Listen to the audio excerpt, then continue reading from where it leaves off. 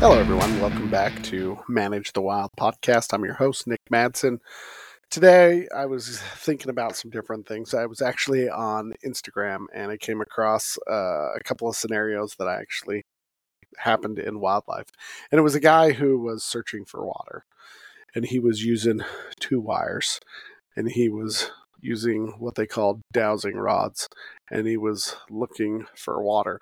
And when the dowsing rods cross, that is supposed to be exactly where water is. The reason why this came up in wildlife, it's just nuts. So dowsing rods first popped up in around the 1500s. People used to use them to find water, find different metals, whether it was silver or gold. They were looking for gemstones. You could basically find anything. And it's just a thing that can't be scientifically proven, but people believe in it. You can use a branch that looks like a Y, or you can use these metal wires bent in an L, and when they cross, that is where the stuff is supposed to be. Now, people don't really know how it works, but there was this guy on Instagram who was using it to find water. He was laying some pipe and he wanted to know where the water was, so he walked around till they crossed. How does this apply to wildlife? So a gentleman had some elk and mule deer getting into his haystacks. It was winter. He was experiencing a bunch of damage, and he wanted us to come out and put some netting up to help reduce his damage. He was by himself, and so he wanted some help. My boss called me, and I met him out there. We went out there, and we went to put up the net, and there was this gentleman walking around. Sorry, let me get my dowsing rods.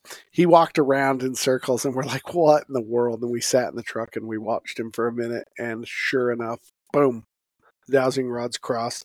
And it turns out he drilled wells, and that was how he went about finding where to drill, and he swore by it. I'm not making fun of it. It just seems odd.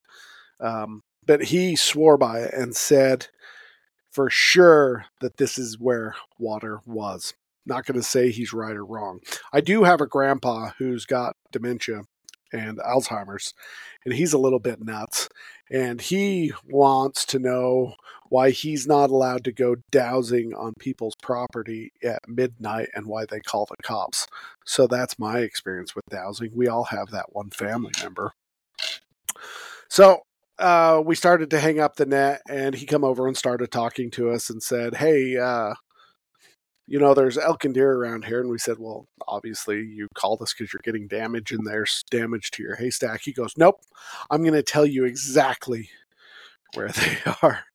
And he proceeded to walk in a circle, and his wires are going all directions until he's facing basically west. Yeah, and then they cross. And I was like, holy cow, if you kept driving all the way through Nevada to California, you were going to hit some elk sometime. I believe in dowsing rods. He wasn't impressed. We proceeded to continue to hang up the netting, but he didn't find my tone very funny. But this is one of the reasons why I love working with wildlife. You get the craziest stories.